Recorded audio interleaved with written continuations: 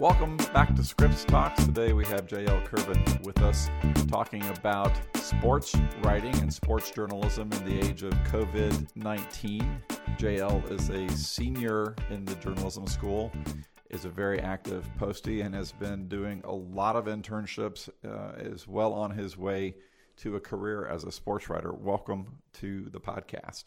Thanks for having me. J.L., where are you located physically right now? Currently, I'm in Columbus, the Westerville area, and I am in my childhood bedroom. You're not alone in that regard. I'm sure there are many of your classmates who are hanging out in their childhood bedroom. What kind of journalism have you been paying attention to lately, and particularly in the area of sports journalism? What writers and what media outlets are you paying attention to? Well, right now, I've been really interested in seeing how sports journalists have found a way to still create content without any sports. Of course, I have the ESPN app, The Athletic, just seeing the ways that they've been able to contact athletes and still put a sports spin on a story. It's been amazing how they've still been able to get a lot of quality features out of, not having face-to-face contact with the people that they're interviewing. So you grew up probably a Buckeye fan following Buckeye sports. Is that a fair assumption? Oh, yeah, absolutely. I love my Bobcats, but definitely grew up bleeding scarlet and gray. What brought you to the land of the Bobcats? I assume that the journalism school might have had something to do with it, but what was it that drew you specifically to the School of Journalism at Ohio University? The campus, definitely. Coming out of high school, I knew that I wanted a more intimate environment, and I felt like Ohio State was way too big.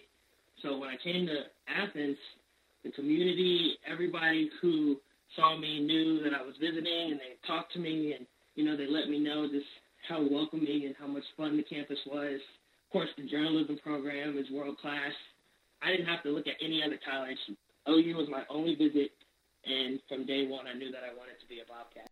What kind of sports have you focused on covering as a Bobcat journalist? The cool thing about OU having such a large sports journalism program is that when you come in, you kind of have to start at the bottom. You don't get put on the football and basketball beats right away. My first sport that I covered was actually field hockey. I knew nothing about the sport. I was terrified to ask the questions because, I didn't know the sport, and I didn't want him to know that. So it really forced me to catch up and learn more about sports like field hockey, soccer, men's golf, track. So by the time that I got to be able to cover women's basketball, men's basketball, football, I kind of had that sort of dogged mentality of like, okay, I have to know about this more than just the average person. I have to know about the ins and outs so I can write the stories that do the team justice. And I believe this coming year, you are co-sports editor of the Post. What does it mean for you to go from being on the staff to being a co-editor? It means the world to me. My Post sports editors over the years have been a huge help and huge reason why I've been able to produce clips that have been internship worthy. And now that I'm in that position to help freshmen and sophomore coming into the program, it just, it puts a smile on my face. I know a lot of people think of the title and it's like, a point of pride, and I definitely take that. But the fact that I get to just help people with their stories, and I have 17 visionaries on my staff, and just being able to help them get the most out of the stories that they want to tell is going to be a lot of fun for me. How does it work with you sharing the co-editor role? Will one of you focus on certain sports and the other focus on other sports? My co-editor is Jack Glickler, and Jack's a junior. And one thing I feel like Jack does really well is he's a very good feature writer. I'm more of a all-around. This year I want to institute more multimedia elements to the staff, but I feel like Jack will be more hands-on with the writers about their feature stories. He came up through the copy editing system. He was a slot editor last year. So he'll be really good making sure our writers are using the perfect words, making sure that they're writing with brevity. You mentioned a while ago clips being internship worthy, and you've been a very active student when it comes to getting internships. Talk a little bit about the internships that you've had and how they've shaped you as a writer, as a sports journalist. My internships have been huge. My first one was at the Detroit Free Press, which in retrospect was a bit overwhelming for a first internship. I remember that my first few weeks were a little bit harder. I never had realized just how demanding the life of a journalist is. At the Post, I thought, maybe 4 or 5 stories a week was something special. There, 4 or 5 stories a day was sort of the expectation. So just constantly having to search for stories, working on 3, 4, 5 stories at a time, just really showed me how to, multi-manage and how to stay on top of it. At my second internship, I was at the Cincinnati Enquirer, which was a perfect fit. I absolutely loved my time at the Enquirer. Staff was fantastic. There was 4 or 5 or 6 Bobcats there. There, they had me doing a lot of preps, like high school sports. Those experiences taught me how to really find stories and really made me branch out, because in Detroit I was doing more professional sports teams. I had PR departments that sort of set up interviews that I wanted to have. In Cincinnati, I had to be more proactive about that. I had to find the gems. And then my last internship was for an Ohio State website called 11 Warriors, and that was completely different than the first 2. It was all about what sort of stories get clicks and how to really engage with the fan audience. They gave me a column that I was able to write each week. It was on 10 things that we hated about the opponent that Ohio State was facing that week. It made me write in a different type of way. Up until my life, I had never really tried to write funny. And being able to do that was hey, this is a different avenue that is kind of fun for me. Now that I think that I've done that, I might be interested in doing a column. It really forced me to be more interactive with my audience. What do they want to see? What's interesting to them? Because sports journalism is supposed to be fun in some aspects, and I feel like that's what I learned the most from that internship. What we always hear about Ohio State fans is they take their team very seriously. I think having fun is one thing, but I know they have a lot of opinions too. What kind of reactions did you get to your writing? For the most part, it was pretty positive, just because the site is full of Ohio State diehards, and the content was typically more positive. Every now and then, somebody would be like, "Oh, you forgot this," or "You forgot that." There was a few times a fan of the opposing team would come in and be like, "You don't know what you're talking about," or something like that, which was fun to go back and forth with playful banter. For the most part, Ohio State fans are pretty rowdy, pretty fun, opinionated. I love it. It makes the job so much more fun. Now, you've been taking part in a contest called the Big Scribble, and I would like to have you talk a little bit about what that contest is and why it is that you are being successful right now. Obviously, you're a good writer, and that's working, but you're also motivated enough to take part. Share with our listeners a bit about the background on the Big Scribble. About 4 weeks ago, former Sports Illustrated writer Jeff Pearlman and author Jonathan Ive decided that amidst all the COVID stuff that kids needed something to look forward to. A lot of my friends have lost internships over the summer because of it, and they just wanted to create something that would make everybody have some fun and help out, the next generation of journalists. So they came up with the Big Scribble. We started off with 409 contestants. Each week we get an assignment, and the assignment is due on Tuesday at noon Pacific time. The first week we had to write a lead for a feature. Second week we had to do a food review. Third week we had to find a story on hair and write that. I think I found success throughout the tournament because of the lessons that I've learned in the script school. A lot of the lessons that I learned in 2311 have really helped me out this week. For instance, this week we have to write an obit. I completely remember Justice Hill's lectures on obit writing, the style, the technique, the way to do it, the words that we shouldn't use, and the words that we should use. And remembering those lessons is a reason why I feel like my work has been a little bit more polished. I still have a ways to go. If I make it out of this round, next week is the finals. I would love to, bring that title home for OU. There's a lot of fantastic contestants. I'm just happy to be in the final 32. For the most part, it's just been a really fun experience. The judges are some of the best in the world. My favorite writer, Marin Fader, is a panelist. Candace Buckner, Evan Moore. There's just phenomenal journalists around, and each week they send us critiques on our work. So not only are we competing, we're getting better throughout the competition. What are some of the feedback details that you've gotten so far? One style of my writing is I'm a huge fan of the delayed lead, which may be to a fault. One of my pieces probably wouldn't have won unless it were a strong finish. So one thing that the judges have been telling me is just like, sometimes it's a good idea to just come out the gate strong. Readers nowadays, their attention spans aren't as great as they were. Sometimes you have to use a lead that catches a reader straight off the bat. So I've been trying to, be a little bit more aggressive and earlier in my stories. If listeners to this podcast or your friends want to follow along on this contest, what's the timing? When will the announcement be made about who going forward and who isn't going forward? Jeff Pearlman on his Twitter page and the Big Scribbles formal Twitter page, they announce the winners each week. On Sunday, last week it was at 9, but the first 2 weeks it was at 8. I don't know if it was just because of Mother's Day this week that it got pushed back, but in that time frame, he gets on and he announces the kids from each school that's going to advance to the next round. And that's in the morning or in the evening? In the evening. How much time do you actually have to work on the piece? Is it a tight time pressure? After you find out you advance on Sunday, you get your assignment around midnight Monday night, and then it's due at noon Pacific time, so 3 o'clock Eastern time on Thursday.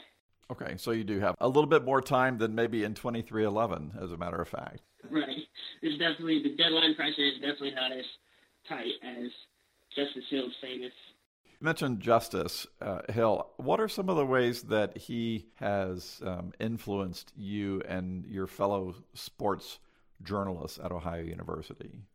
One thing that I feel like Justice has done really well is toughen us up. Justice is a fantastic guy, but he can be harsh on your work. He's not harsh on you, but he can be harsh on your work. When you understand that, you realize just how much he cares about you and how much he wants his students to succeed. Of course, some people who have had him have felt like, oh, I can't do anything right. But then once they're in the real world and they remember those lessons, they realize, wow, like, Justice taught me this way because it's the best way to do it. It's the way that it's the best way to write this story. It's the best way to attack a lead. And you realize, like, wow, he made me a way better journalist.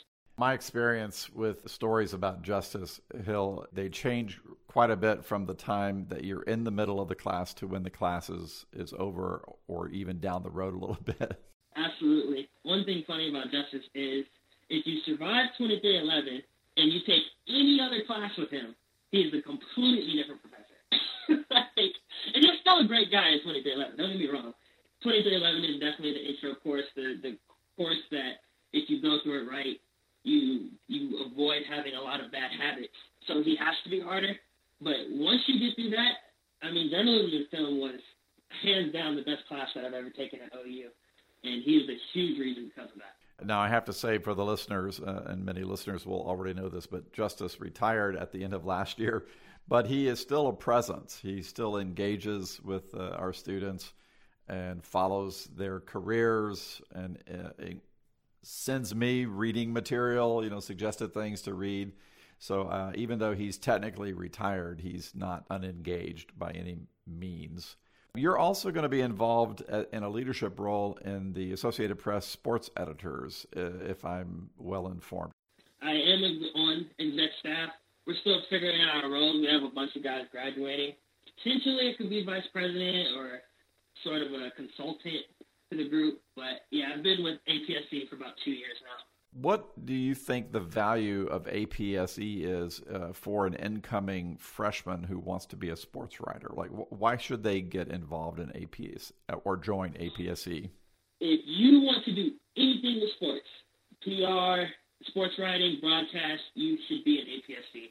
The people that we get to speak to us each week on a daily basis, I mean, we got Jeff Perlman, we've had Taylor Rooks come, Anthony Castrovich, like plenty of alums are into the program. It is only first year is $25, and then after that, it's only $5 a year to renew your membership. So it's a super cheap investment that pays off, that pays huge dividends in the long run. I was going to go to the APSC convention this year. When you go, there's tons of sports editors, tons of hiring people, and when they see you there, they understand that you're serious about it. You know, you want to learn from the best, you want to get better, and you want to improve your craft. It's a really fun group to be a part of. You know, we try to have pizza at our meetings when we can. You know, we have the Bob Moran Sports Symposium each year where the alums come back, and, you know, you get to go out with the alums and really see who they are as people, and you just feel like you're brought into a brotherhood or just a family of sports journalists. I want to turn our attention toward COVID-19 and what impact, since you obviously can't go to APSC and nobody can go to the APSC national meeting, that's just one example of the impact that this virus has had. But what are some ways that you're trying to maintain your momentum? Because, you know, you're going into your senior year and you obviously want to end in a strong way, but there are a lot of questions about what's looming ahead of us this fall. And think about the football season, professional and college and high school, you know, all those things that you would have been covering. What weighs on you as you think about that? I've had to sort of take a more technical approach to it for a while. Like, the way I felt like I've gotten better is just by repetitions, you know, covering games, covering pressers. But since I can't do that, I've been trying to read more. Currently, I'm reading The Art and Craft of Speech Writing by William E. Blundell. I've basically tried to create a journalism course for myself since I've been here. I got Masterclass, the app that has a whole bunch of fantastic storytellers that teach you their methods. So right now I'm taking a class on storytelling by Neil Gaiman. I have other books that Justice has loaned me to read. He sends me stories to analyze and dissect and read each day. And then plus with the Big Scribble, I've found plenty of ways, you know, just stay busy and stay polished, because don't do nothing until sports come back. I'm definitely going to be pretty rusty.